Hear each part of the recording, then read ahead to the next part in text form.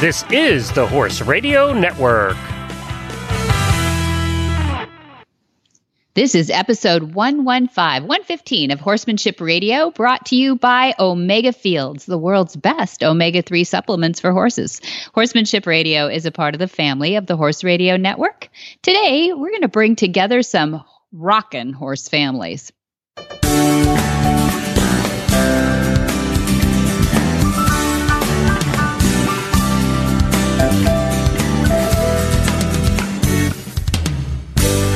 This is Debbie Laux, and you're listening to the Horsemanship Radio. Thanks for joining us. Horsemanship Radio airs on the 1st and the 15th of the month, and I have my producer, Jen, with me today. Hi, Jen. Hello, Debbie. It seems like forever since we chatted. It does. It's because I think you got to take a few weeks off or a week or something. We had a little vacation in there, so we jostled the schedule around a little bit. We had a little vacation to Alaska. Yeah, it sounded beautiful. Is it? Entice us. It is a beautiful, beautiful place. And I was trying to put a concise description of it. And here's what I came up with. Alaska has an intensity of nature that I have not been exposed to before. It's not just nature. It's an intense nature. And it made me extreme. Huh? Yeah, it made me think of, when you go to a city has a vibe and electricity about it. Mm-hmm. Right? Yeah. Big cities. I guess. It's that same, at least from my point of view, because when I'm in a city, I was like, I always feel like I'm getting, static shocks from everything, just the intensity of it all. Yeah. It was that, but Mother Nature was creating it. It was nice. It was very strange, but yet enjoyable. Everywhere you look, there's a variety and a intensity of all things Mother Nature everywhere you go. So not just the weather. It's not like it's just freezing white. No, not at all. We went, and as we record this is June, but we went at the end of May, and spring is properly there in the part of Alaska we went to. We didn't go up into the northern parts of Alaska. We started out in Anchorage and went down from there. So the temperatures were really quite reasonable. Now, I'm from Florida, so I was chilly, but hello, I'm from Florida. But the weather was really quite reasonable. And you'll love this. We went and visited a number of our listeners from Alaska who were very welcoming, and we got to go play with horses and things, and it was fantastic. Good. There were folks in their backyards. It was 60 degrees, barely. In their bathing suits, getting a tan. Because they hadn't been able to for 6 months or something. There you go. Brr. Yeah, so the folks up in Alaska are a little tougher than us wimps down here in Florida. Definitely tougher than me, man. I bow to you on that. Yeah, so I would recommend it. Anybody who, whether you are a city person, a country person, find something, some reason to go to Alaska, whether it's a road trip or a cruise or just fly in and enjoy Juneau. Go check out the Native American culture. The Native American tribes there are really starting to open their arms to us tourists so we can learn about them. And they're starting to embrace their history more than they had in previous generations.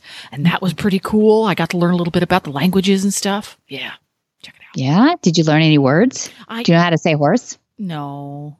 We learned how to say hello and thank you, but of course it didn't stick because I'm lousy at that. But it was really fun. We went to Hoonah, which is a little village, and we learned a couple bits and pieces of the language and a little bit about their oral history and the fact that the peoples are now creating a written language because historically it was an oral culture. They didn't have a written language, and they're taking it and they're using the American alphabet to create a written language so that they can write down their tribe's history and the lure and the stories that came with it. It was really cool. Before it's lost. Really cool. Isn't it amazing that this is all in the United States of America? I mean, you go to Hawaii and you get, maybe it's a little more touristy at this point, but you get that out of, worldly feeling of even the smells and the intensity of all the sensory overload, I guess it is, even in the water and everything. And they have this different language, this different culture. And you're like, am I still in the United States? Sounds like you got the same thing in Alaska. It was really, really cool. And everybody we came up with, all the Alaskans that we encountered were very welcoming. Enjoyed a lot. Very open with their stories and chatting about where they came from. And yeah, it was really neat. I enjoyed it a lot. Cool. Did you get to ride up there? We went driving. We went up and visited with Lisa, and Glenn got to drive a Mini, which was so freaking adorable. She got to ride the Rocky the Mini. And then the next day we went with Emily, I think. Yeah. And we got to go and drive a Percheron. Oh, Extremes. Okay. Yes, Extremes. And I got to go out in the carriage, and I went with Lisa, and she was driving one of her horses, who was awesome. So we got to do that. And then we had dinner with a couple of other listeners, and we had a lovely, enjoyable dinner out one night before we headed back to the United States. So yeah, a win-win-win. Good. Were you ready to go back to work? Yes, it took 2 weeks, but we were both ready to go back to work. Well, I'm ready to roll your sleeves up. Oh, yay! Let's hear it. No, it's sorry we missed you, but we had some fun. I actually did one of these interviews solo without you, Jen. I don't know how I do it. Not as well. I promise you that. You do just fine. You just stress more. I probably do. I worry about it more. Yeah, that's all right. It keeps me warm. That's all right. But we have some amazing, two families that they're from eventing world and polo world. So two different worlds, but they have achieved at such high level. They're just smart, off the charts smart, both of these families, and off the charts accomplished in both polo and eventing. And no, let's just throw in that one won the Mongol Derby as the youngest and only woman, the first woman to win the Mongol Derby, and happened to be the youngest one to complete it. So there's a lot of firsts going on in this episode. So cool that it's generational. You're seeing fewer of those generational equestrian families than you did probably 30 years ago. Mm-hmm. It's not so much PC to be a professional equestrian anymore. And it's really neat to hear the stories of these two families and how the generation coming up takes those traditions and pays them forward and does them better. It's not just do what my parents did. I'm going to do what they did, and then I'm going to make it even better. So that's really Leapfrog. Cool. Yeah, that's right. Right up from the head. No, it's really cool. And it's cool for both generations to see that. I think they're both really proud of everything that's being accomplished. So, as they should be. Without further ado, let's bring them on in. Let's hear a little bit from our title sponsor, Omega Fields, the world's best omega-3 fatty acids for your horse. And then we're going to be chatting with the Ludwig family.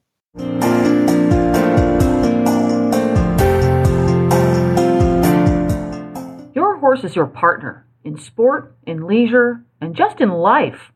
To keep him at his peak performance and optimal health, a solid nutritional foundation is key. Ideally, horses are able to graze fresh, growing grasses, which most closely mimic their natural diet.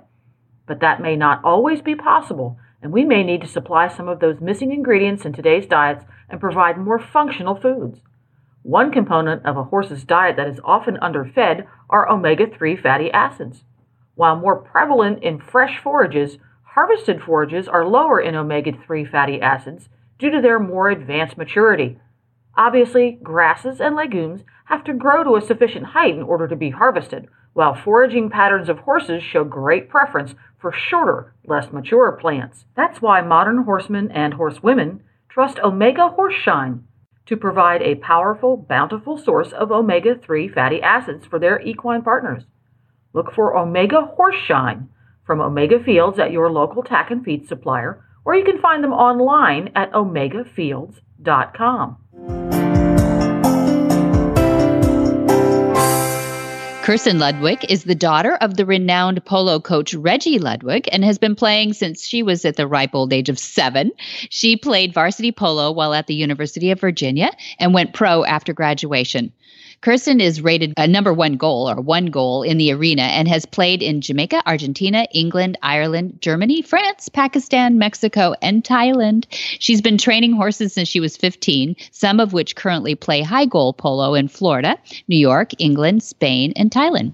She's also been training and teaching with her father for over 15 years now. And after graduating from UV with a PhD in molecular biology, she moved to Los Angeles where she does cancer research at UCLA and is also the head instructor at the California Polo Club. Don't you love it? The largest arena club in the nation, by the way. Kirsten's husband also plays and runs Polo West TV, which broadcasts tournament games played in California. Now, Reggie Ludwig is an icon. He started his polo career as a child and from early age felt a connection with his horses. At age of 15, Reggie started training polo ponies, but his polo career was interrupted in 1964 when Reggie enlisted in the Air Force and was sent to Vietnam. While training polo ponies in San Antonio, Texas, Reggie became friends with Memo and Carlos Gresita, good friends of our family, who were young players just starting out on their own career then. In 1983, the Polo Training Foundation asked Reggie to give a clinic at the University of Virginia, which launched his career as a world-renowned polo coach. Reggie ran the Virginia Polo Clinic in Charlottesville for the next 30 years. He's coached to the winner's circle of the U.S. Polo Championships and to the International Polo World's Championships. Reggie's an author also. He's a contributing editor to Polo Players Edition magazine, Germany's Polo Plus 10 magazine, and England's Polo Times and the USPA Blue Book video. He coaches annually in France, Germany, England, Switzerland, Belgium, Thailand, Canada, and Denmark. Of the polo-playing members of the United States, 35% have worked with Reggie on their polo game at one time or another. Reggie Ludwig is based out of the Thai Polo Club located in Bangkok, Thailand, during the months of November through April. During the summer, he travels to Europe, Canada, and the United States to teach and coach polo. Well, welcome. I'm so honored to have Reggie Ludwig, his daughter Kirsten, and Monty on today to have a conversation about, mostly about polo, but I think we are going to talk about horses a little bit too. And Reggie, I thought I'd just jump in here with you. You are truly a generational advocate for the game of polo, and you go way back, as does Monty with horses. It's okay. Was there ever a doubt that you chose the right career in polo? I didn't choose my career. My career chose me. That's a good answer. In other words, I never had any thought this is what I should do or want to do. It just kind of happened to me. It's just as a natural part of life. Well, it sounds like the same thing happened for you, Kirsten. You grew up with it as well, was having a dad that's so ensconced in polo. Is that right? Yeah, I did. And I was actually very lucky because my parents did give me a choice. They were very adamant that I have activities outside of polo, which is kind of rare for most polo families. And they spent a lot of time taking me to Girl Scouts and soccer and all of those fun things. So, yeah, I was definitely given a choice. And I have found that I've been able to strike a very nice balance between polo work and non-polo work. And I am very happy with where I am right now in my career. You sound it too. Very healthy, happy, both of you in your careers. We've heard your bios now, and we know that you do a lot in a lot of places, which is really interesting. And I know Dad played a little polo. You played a little polo in your youth. Is that right? Badly, but I played as a teenager. But I wasn't in the horse business until I was 3. Yeah. So I had a little time, in the other world. And yeah, I played for 17 Mile Drive at Pebble Beach Club way back in the days of yesteryear. Yeah. Well, just so you know, Monty, if you're playing polo, you cannot do it badly. Oh. Polo is to be enjoyed, not to be perfected. That's nice. Yeah. That's nice. Reggie, I was going to ask you, what do you, I mean, you guys, I'm such a storied group here, both in the people world of coaching in polo and also horse world and training of horses. For you, Reggie, what's the difference for you in training horses versus coaching players? Horses are a lot easier to get along with. I thought you'd say. I knew it. Funny. That was perfect. Yeah. I enjoy both sides, but I would truly have to say the thing that I have enjoyed the absolute most is my association with horses and just getting on a horse and working out how to feel who that horse is and how that horse wants me to respond to it and for it. And then it just brings me great pleasure to experience that. Oh, that's great. Yeah, that is great. I know. And you, Monty and Reggie both knew the Gracida brothers well. No, Memo is still really competitive and active. Mm-hmm. Carlos, I know, is just, I mean, he had, what a career. But what do you two, I'd love you to talk about them a little bit too. What did you see, Reggie, early on when you met them in Texas that you thought these guys are going to go on, or did you actually? Well, I met Memo first, and that's when he was 3 goals and probably about 19 or 20, somewhere around there. And he had been hired by Steve Ghost in San Antonio at the Rotamba Polo Club. And it was just obvious to me that only being 18 or 19, he was the first one in the barn in the morning, usually about 6. And he'd be the first one on a horse, and he was on a horse all day. And when Carlos came in, he kind of followed the same way. So it's just sort of obvious that they had a work ethic that was conducive to them becoming who they are. Mm. And that is a champion, isn't it? Kirsten, did you grow up with a good work ethic in your family? I definitely did. It was, both of my parents are very accomplished in their field, and they've both worked very, very hard.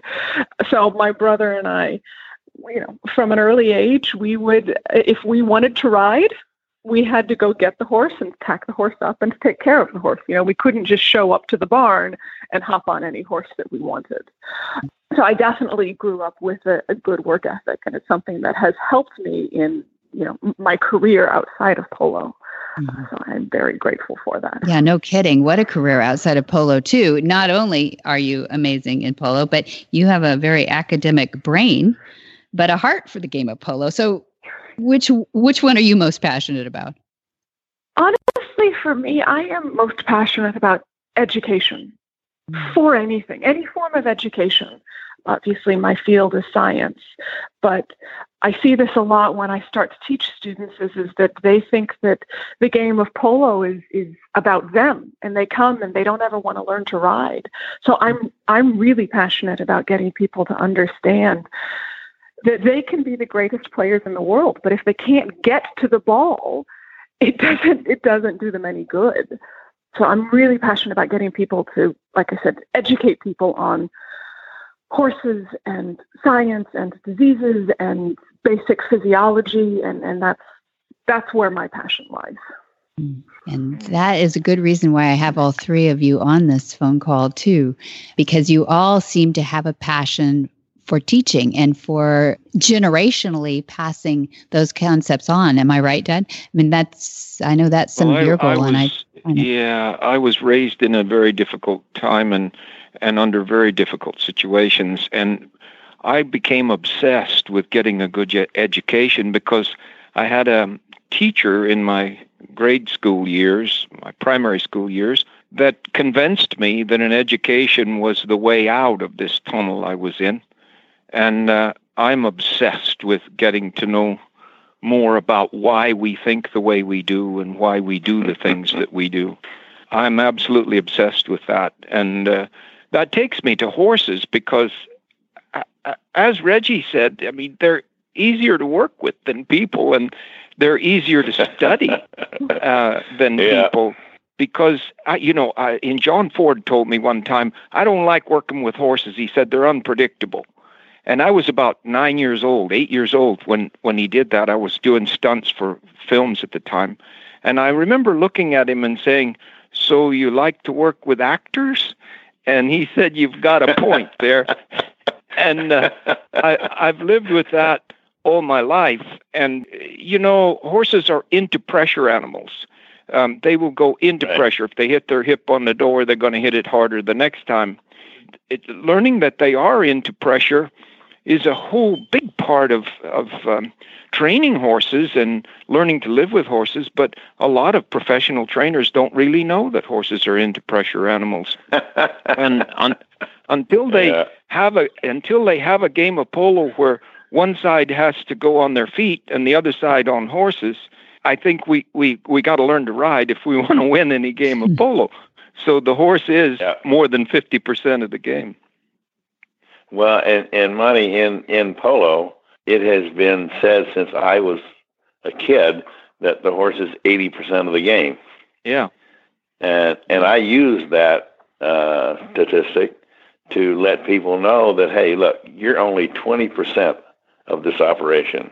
Yeah. If you really want to make yourself good, you better learn how to use the 80% to the maximum effectiveness if you want to maximize your effectiveness.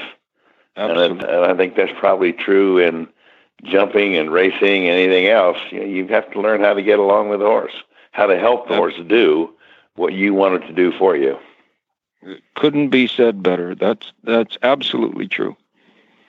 Yeah. Yeah.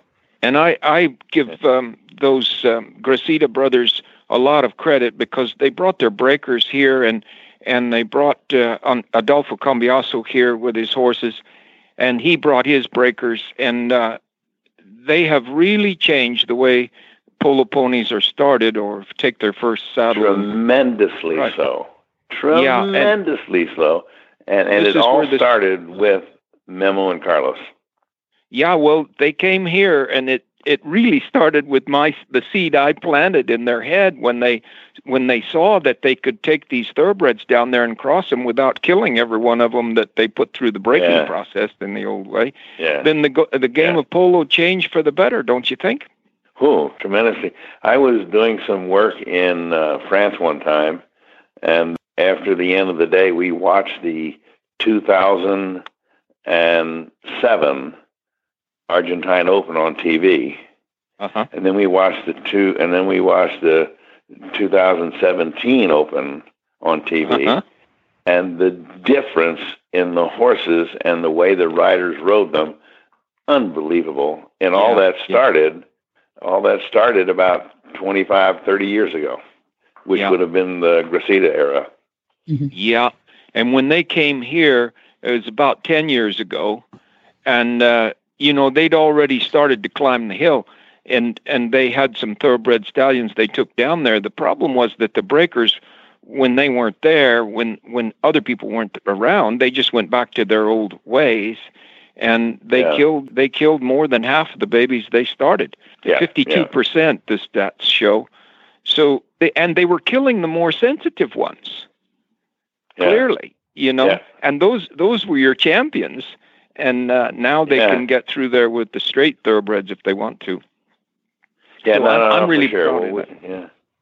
I'm really proud of it. And I just have to say that of all the things that I've done in my life, the most gratifying thing and the uptake that's been the greatest is polo. Not show jumping, not dressage, not Western, but polo has taken it up more dramatically than any other discipline. Did you ever know Monty Foreman? Oh yeah. Okay. Yeah. He played polo for a while, and he claims in his book, The Foreman Training Method, that polo is by far the most demanding of all the horse sports. Yeah. And it's the one that produces the greatest effect on the horse. And I just couldn't have agreed with more. Because the reality is, polo uses every other discipline, equestrian discipline there is.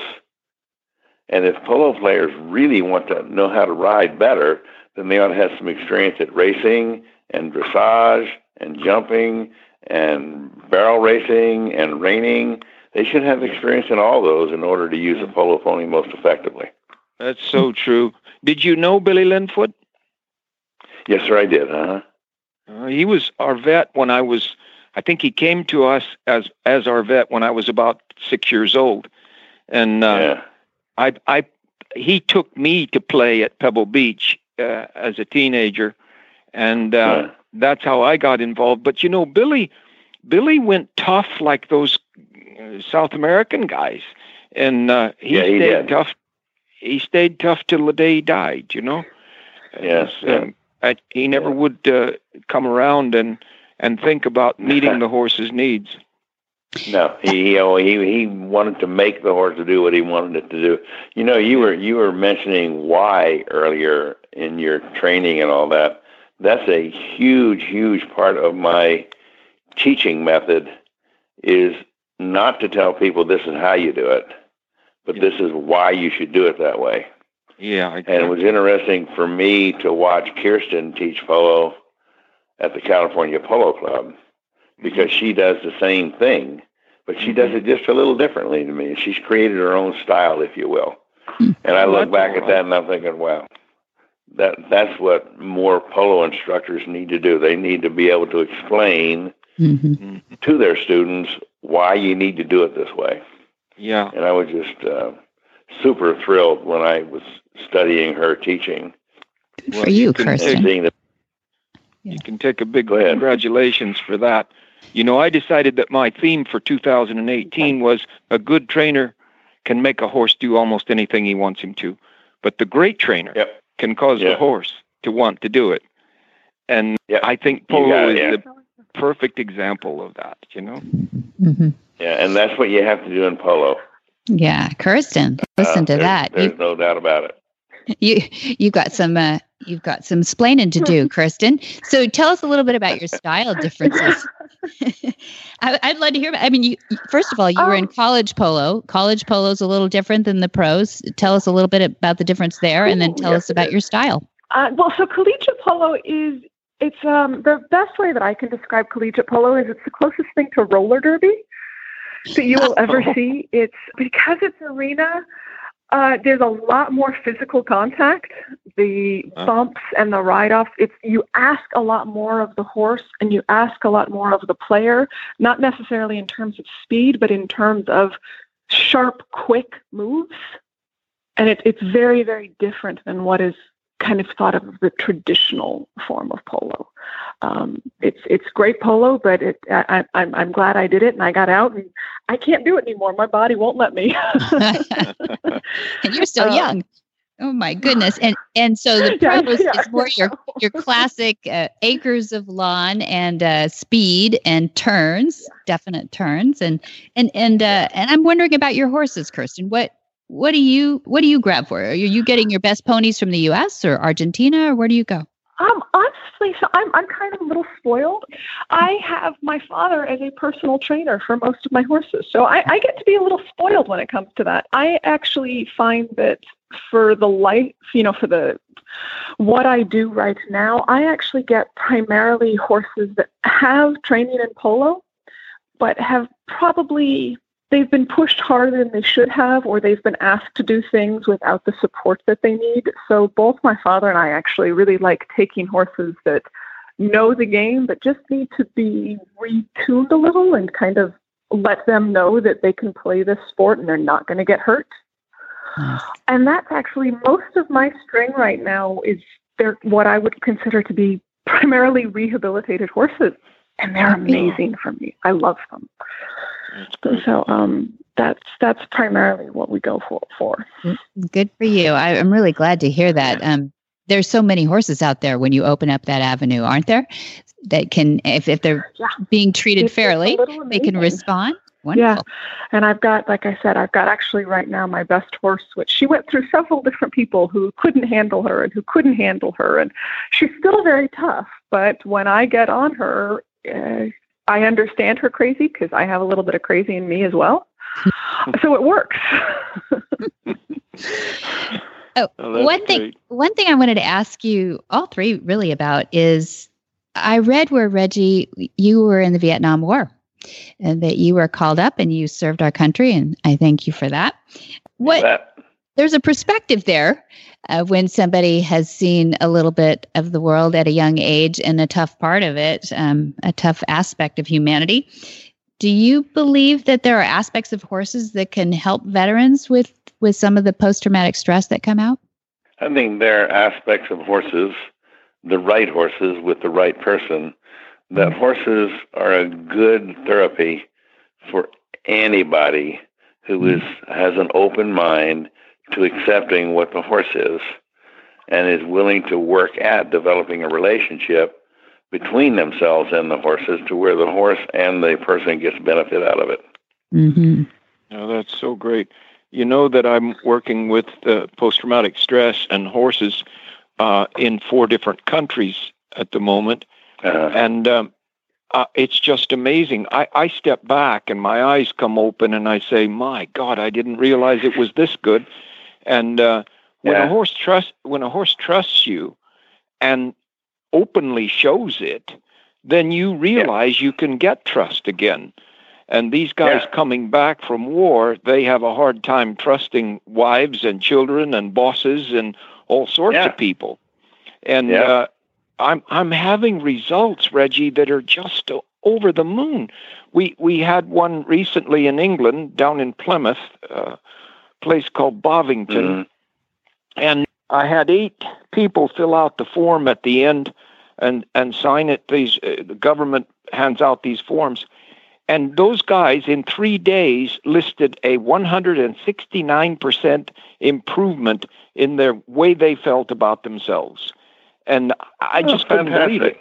Yeah, it's over the moon. And I'm working with Joel Baker here to try to get the U.S. National Polo Association to join in with me and make venues all over the United States where we can go and I can select some polo ponies and do these clinics. And I don't charge anything for them, and it's a full-on 501c3 nonprofit thing. But anyway, we could make a huge difference in thousands of people if we went countrywide with it.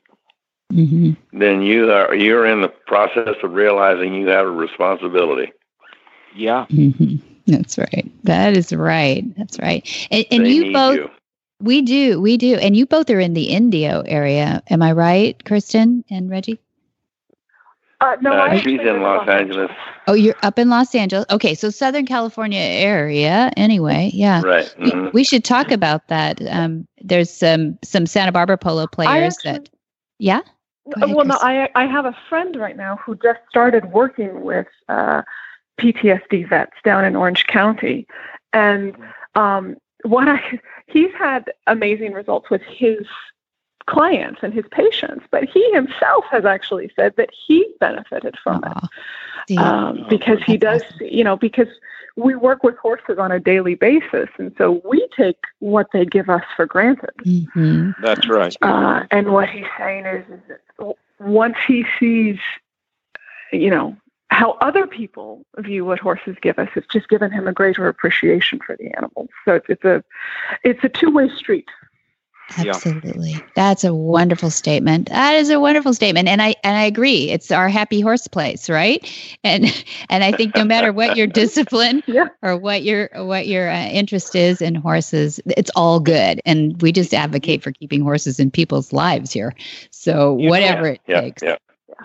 Kirsten, you could tell your friend that as I got out of university, as the heroes were coming back, they named this thing post-traumatic stress disorder, PTSD.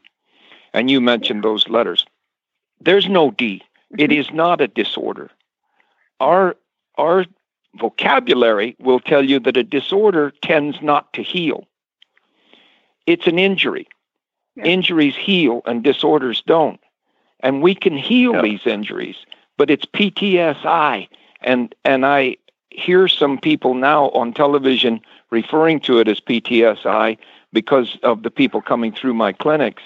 And the veteran feels so much better as soon as he hears this injury thing. They don't want a disorder. Mm-hmm. A disorder is maybe you're born without legs or arms or something. But an injury can heal, and horses can heal your injury. The world leaders could learn a lot from horses if they'd listen. Voila. You bet. You said a mouthful when you said the world leaders could learn a lot from horses. I would love to give them clinics. I'd love to take you along with me to give them clinics. And what I tell people in polo, horses are people in a different uniform. Yeah. Very nice. That's so true. Very nice. That's so true. And we never gave them near enough credit for their intelligence. When I was growing up, World Book had them on the bottom of the list below a chicken. I don't go for that. Yeah, for sure. They're brilliant in a certain category. It's very narrow. Yeah, it's good. Well, gosh, it was wonderful to get you all together in one spot. And I hope this just sparks the conversation to get together physically so that you all meet. And maybe it's down south or maybe it's in Central California where we are near Solvang at Flag is Up. But it'll be my goal to get you all introduced and talking some more, not just with some time restraints. So you get along with Tom Barrick? I know Tom quite well, and I think he's a really, really nice guy. Yeah. And he has his fields right here near us. And yeah, right. And that's where Memo is. Yeah. Yeah, exactly. Memo's got some property here now. We're actually supposed to be going up there. The California Polo Club's supposed to be going up there in the next couple of weeks to play. There we go. Okay. Let's get together. I'd love to meet you and visit with you. Shoot me an email. And Kirsten, what's the website for the California Polo Club? The website for the California CaliforniaPoloClub.com. Okay. CaliforniaPoloClub.com. All right. Good. All right. We'll make sure we communicate with that too. And Reggie, I thank you. Is there something you want people to contact you about, Reggie? Do you have any clinics coming up or some training that we can share? Well, I'm going to England in June, France in July, and then Argentina in November. Oh my gosh, I want to be a Reggie follower. That sounds really fun. Just follow you around. I want to come to Argentina and do a clinic down there. Yeah, we'll finish up in Argentina and I'll meet there. They could really, really use your help. But to be honest with you, about 20 years ago, I was convinced that the Argentines went through far too many horses to produce the few that they do. But they've changed their training techniques and are now producing better horses and more of them. Yeah. And they could really use your understanding of horse psychology and how to relate to a horse. So I would encourage you to... I need somebody to put it together and get me down there. I would love to do it. I've been to Argentina many times. For the racing industry. I will start mentioning your name. Okay. Thank you. Super. Okay. All right. Well, it's I've been kept great you to long be on enough. with you. Yeah. Thank you so much for joining us. I appreciate you. Thank you, folks. Appreciate it. Thank you so much for having us and inviting us. It's an honor and a privilege. Hi, Carol Herder here, president of Cavallo, home of the world's most trusted and popular hoof boots. You know, one of the most interesting parts of what I do is the many horsey stories I get to hear. Most of them are really uplifting. Some are stories of challenges, and a few are downright sad. Recently, a wonderful woman took the time to approach us at a show to share a story about her horse who went down in quicksand. It started out as a really scary story. We were holding our breaths, waiting for the outcome, and it turned out wonderful.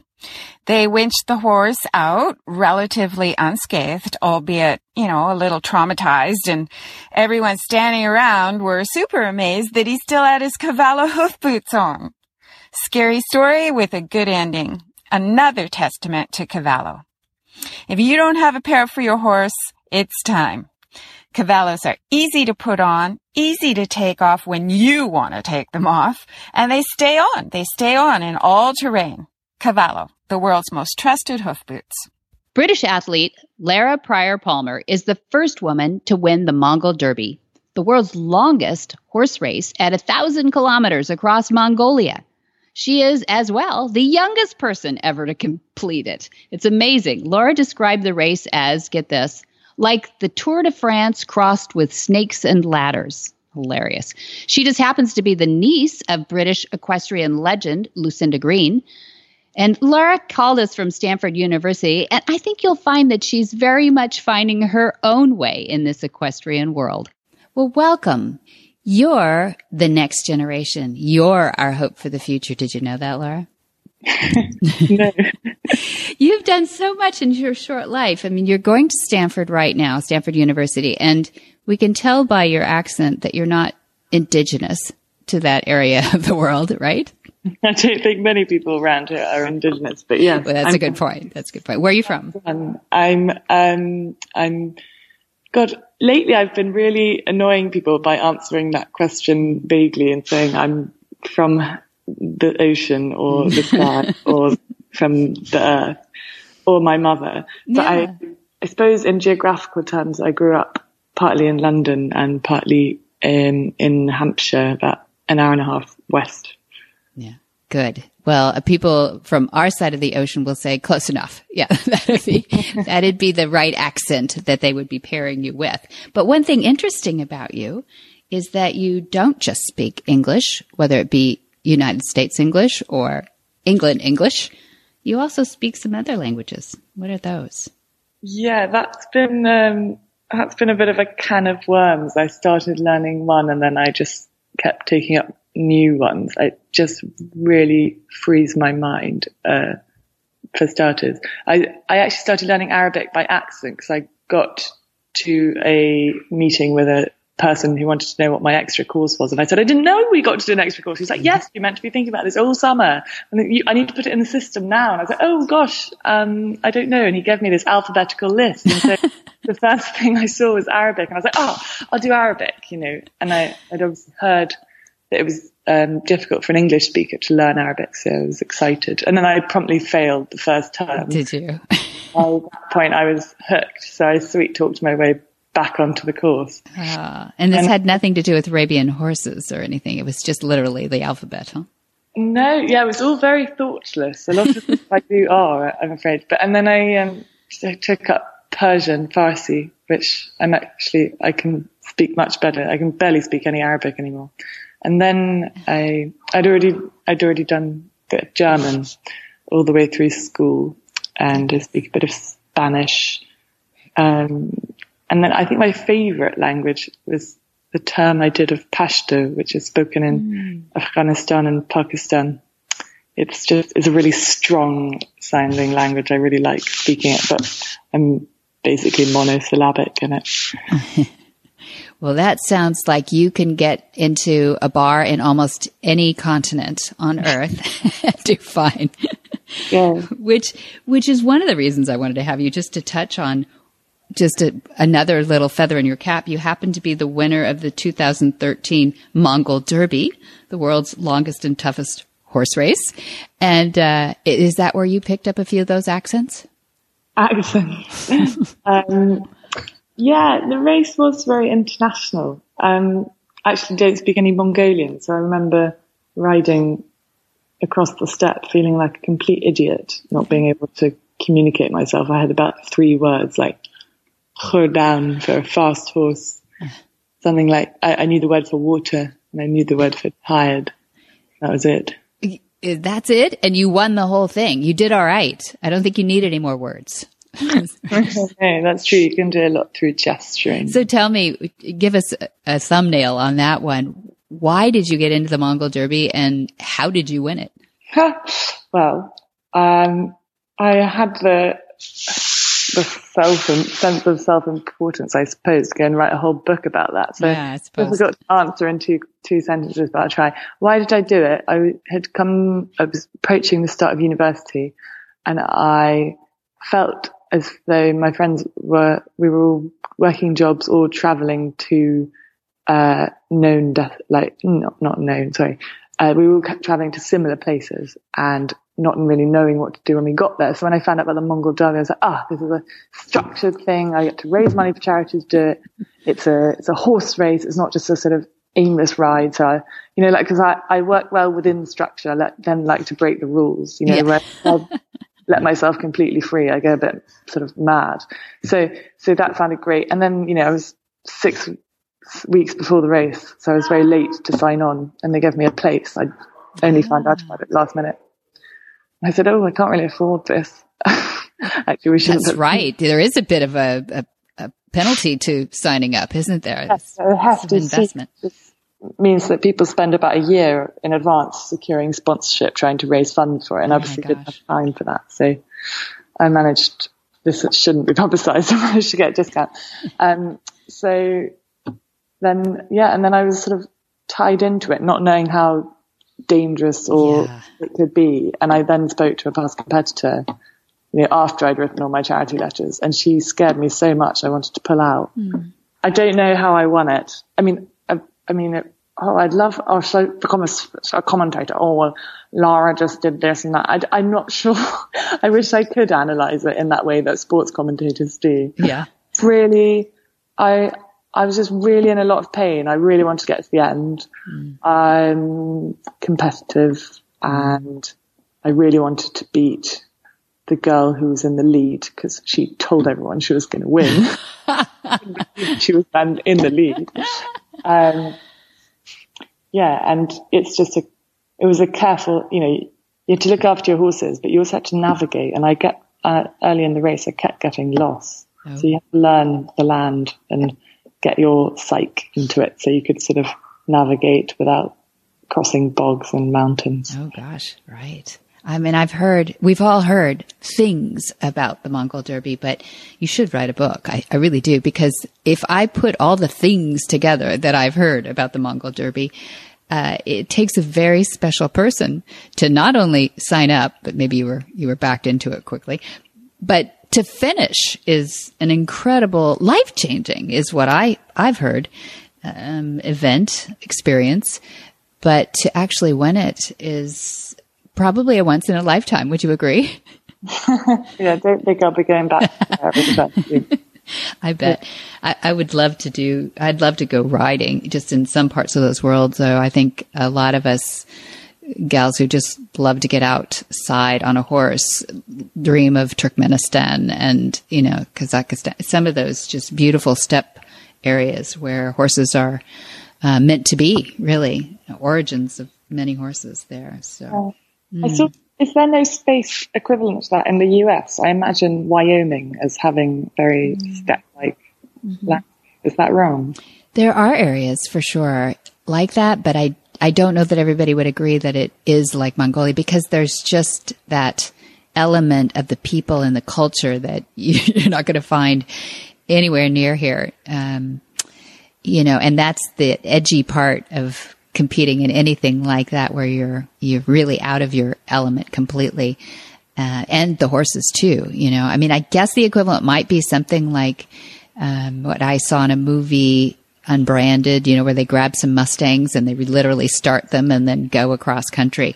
But the beauty of those, I've seen movies done emotionally about Mongolia and those areas and riding horseback, and probably that's the best way to do it, actually.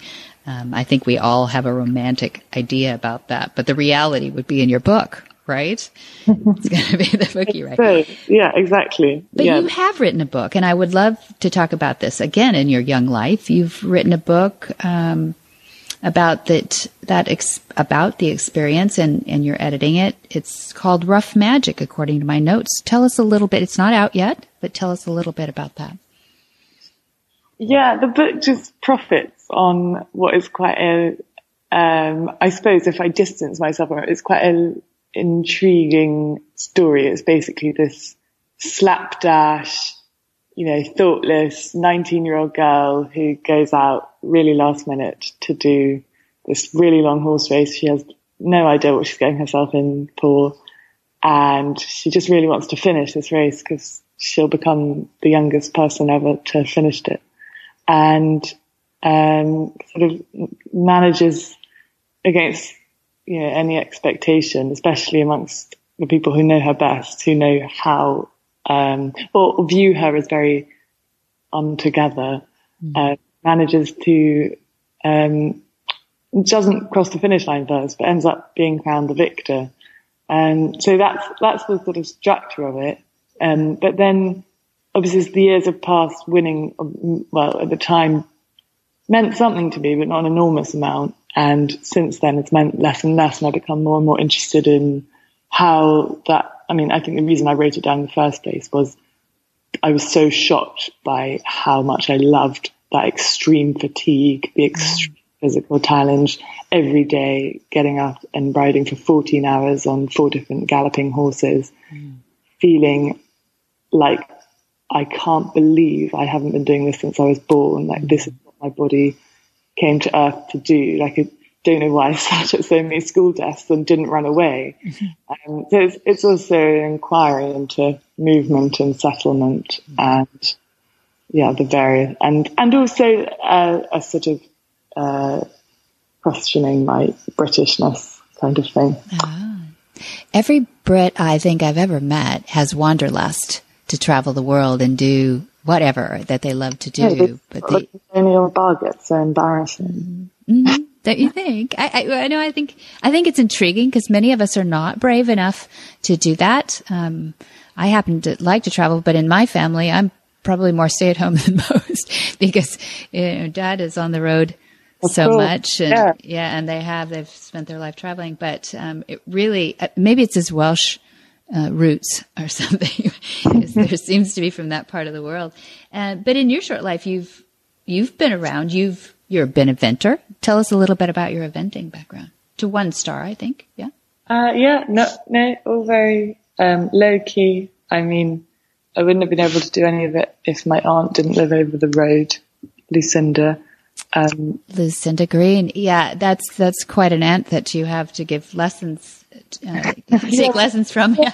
Your father, Monty, because she travels literally non-stop. I used to get one lesson from her every year. And they were so good that they would last me, and all the coming months. She's really got a way with words and metaphors and getting ideas across into your body straight, so I feel really, I mean, despite all the education I've been privileged enough to have, I'd credit horses with any kind of, sanity or worth in, my life. So, and that's thanks to her, for existing, and also my mother for supporting it.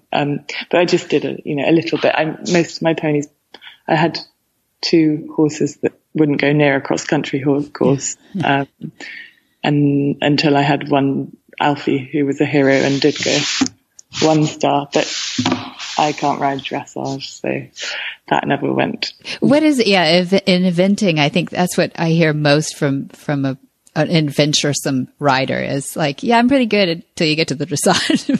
It seems to be the part that you least enjoy, but that's okay. No, do you know what? I absolutely love dressage.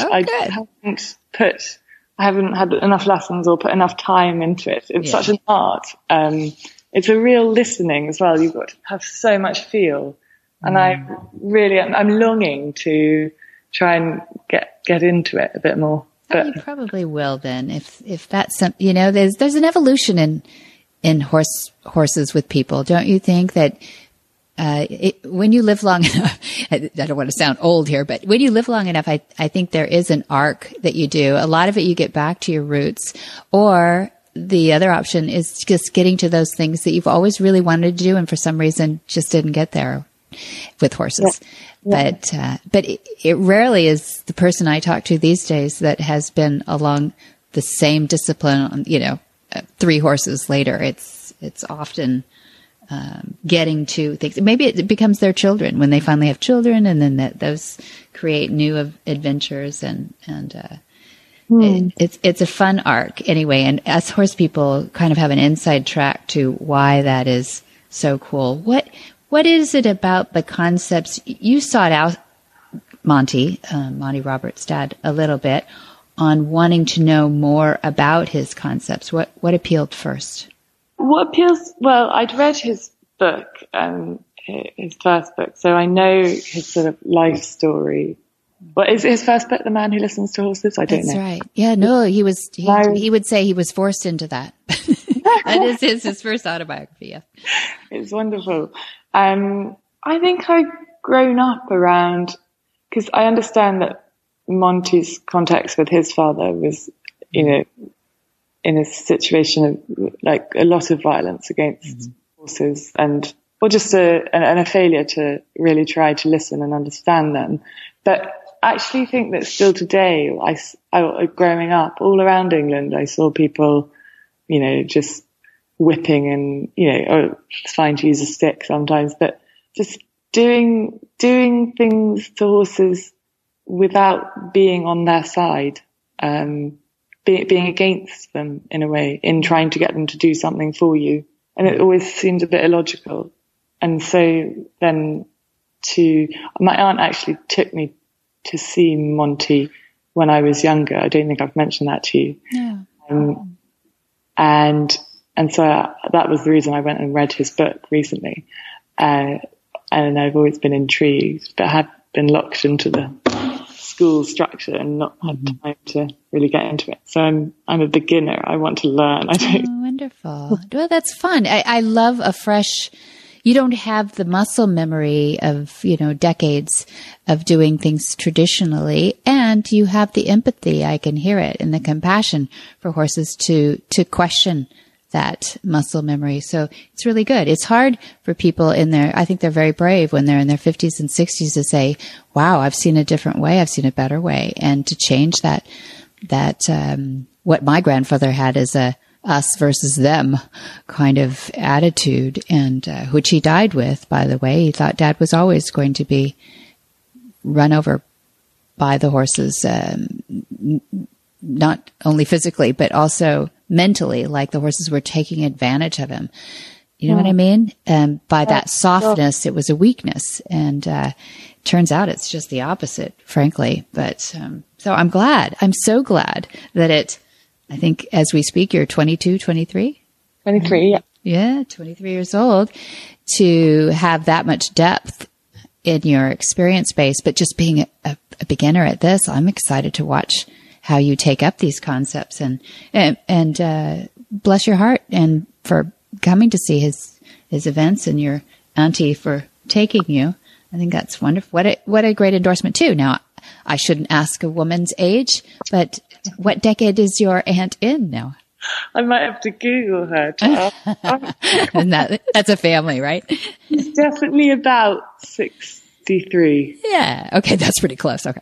So, yeah. So for her to accept those things, that is a great trainer to me. I think the trainer that recognizes that being fair to the horse, and to understand that there is a better way than being argumentative with the horse, then I respect her even more than I already do. So that's great.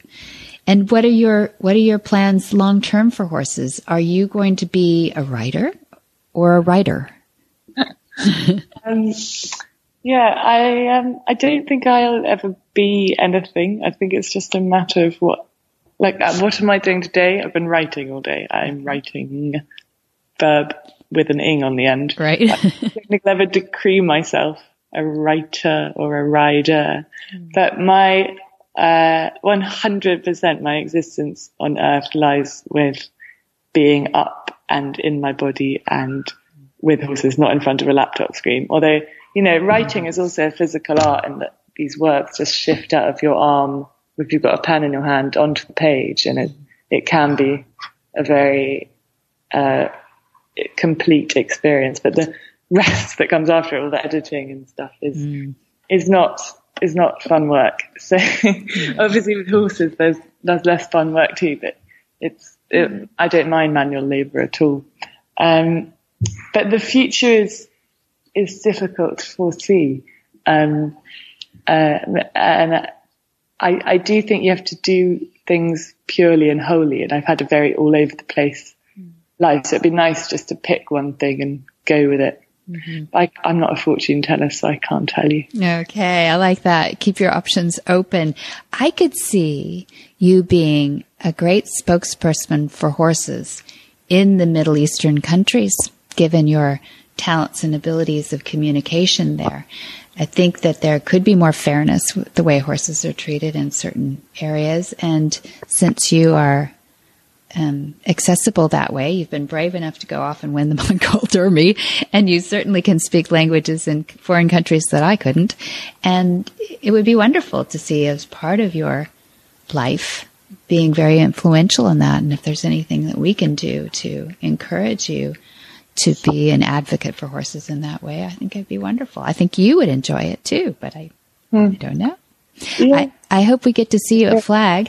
Flag is at Farms in Solvang, and just get you in the round pen, get a little experience. We have a gentling pen where the purest language on earth in Equus, I think, is with the Mustangs, that we take out of those holding pens and get through the gentling pens. And I would love for you to see that and experience that. And feel it in your fingers too about that pure language. It's unusual in Europe to get a purely wild horse, one that's been in the survival mode, not just, in a pen, domesticated and brought up in a kind of a clean environment, but one that's actually had to build its confidence by surviving out there. That is the coolest. When those accept a human, it's the coolest experience. I'd love to have that for you. Wow, that sounds amazing. Let's do it. We got to get you up there when you have some downtime for school. And I know that's probably hard to do, but that's my promise to you. If you will carve out the time, we'd love to have you up there. I can't wait. Thank you. Good. Well, thank you for joining us today on Horsemanship Radio. I can't wait to share you with our listeners, and I hope they enjoyed this and we can have you back. Thank you so much for having me. I loved your questions. Thank you, Laura. Whisper the language of the herd. Listen, you don't have to say a word. It's time for Jamie Jennings to fetch an email from Monty Roberts' inbox and share a morsel of Monty's wisdom in a little segment we like to call Ask Monty. Leave this world a better place and learn the magic in the language of the herd. Dear Monty, we're starting a 2-year-old filly, and putting a bridle on her and taking it off is virtually impossible. Can you tell us how we can overcome her dislike of the bridle going over her ears? Monty's answer. I would estimate that 90% of head-shy horses are man-made as a result of people striking the horse's head with ropes or whips or twitching an ear, a procedure whereby a rope is twisted around the ear to produce pain, forcing the horse to comply with a person's demand. The memory of this can easily cause a horse to be reticent about allowing touch in that area. It is also important, however, to acknowledge those 10% horses that are head-shy without the intervention of a human. In these cases, physical discomfort of some type is the cause, and it's imperative to have your horse checked for lice, ticks, or other parasites, as well as dental problems, before you start to retrain the behavior. Trust is the key to enabling your filly to relax while you handle her ears. Trust is the key to everything I do around horses. The first step is always using join-up to build and repair trust using the horse's language, equus. Then you should start handling her head using advance and retreat. If at all possible, use the dually training halter so you can train your filly to yield to pressure on her head instead of her flinging her head up to the pressure. It is important that when the filly momentarily accepts the feeling of your hands around sensitive areas on her head, you walk away instantly, thus releasing the pressure on her. Once you and your filly are comfortable and relaxed with this process, you can move into introducing a hairdryer to her. Spray her with water so she's wet over her head and neck, and have a handler holder so you can operate the dryer. If cords and power are not available, you could use a battery-powered toothbrush. Holding the hairdryer away from your filly, gradually move the flow of air over her hindquarters and up to the shoulder, beginning to condition her to the flow of air and the sound of the motor. Start to move the flow of air over her head and ears using advance and retreat methods until she begins to accept the stimulus. Once she is comfortable with the air blowing directly on her ears, you can start to use your hand on and around her ears and introduce a brush, clippers, etc. Please find and read a copy of my textbook if possible, as this book outlines the process in far greater detail, with diagrams and photos to assist your learning. You can also attend training programs to help your filly relearn the appropriate behavior. For more of these insights into good horsemanship, go to www.montyroberts.com and click on the orange banner that says Get Free Horse Tips. Hi, I'm Monty Roberts, and I'm dedicated to training horses without pain. You can learn to do it too on my Equus Online University. Western, English, the beginner, or the advanced rider, it doesn't matter. You can connect with other students online too, on our forum, and there's a new lesson every week. It's a lifetime of learning for you on my Equus Online University at montyroberts.com. What in the wide, wide world of sports is going on here?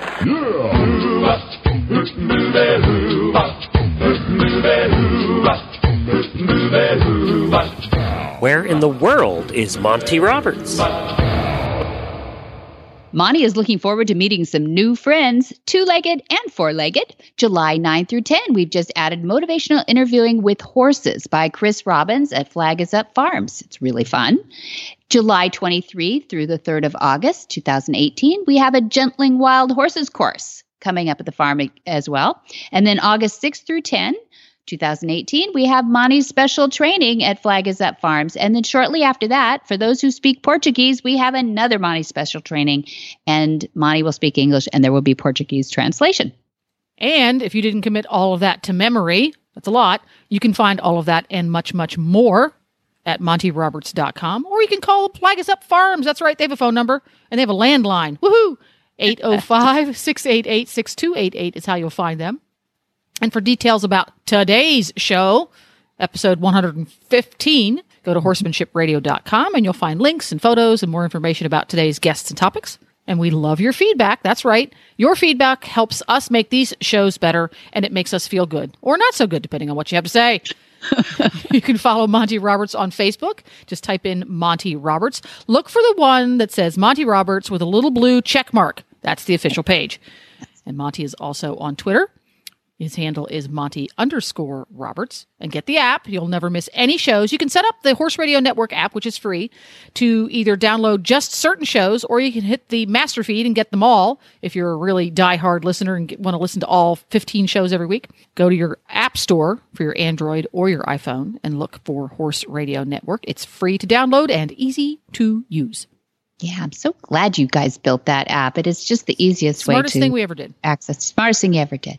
And did you do it? No, you had somebody do it, but that was smart. We had a developer make that, yeah. I don't know. You guys are pretty good at this stuff. So many thanks to our sponsors, too. That's Omega Fields, that's Cavallo Horse and Rider, and Monty Roberts University. Be sure to visit all those other great shows, those 15 shows on the Horse Radio Network, too, at www.horseradionetwork.com. And until next time, have many happy horse hours.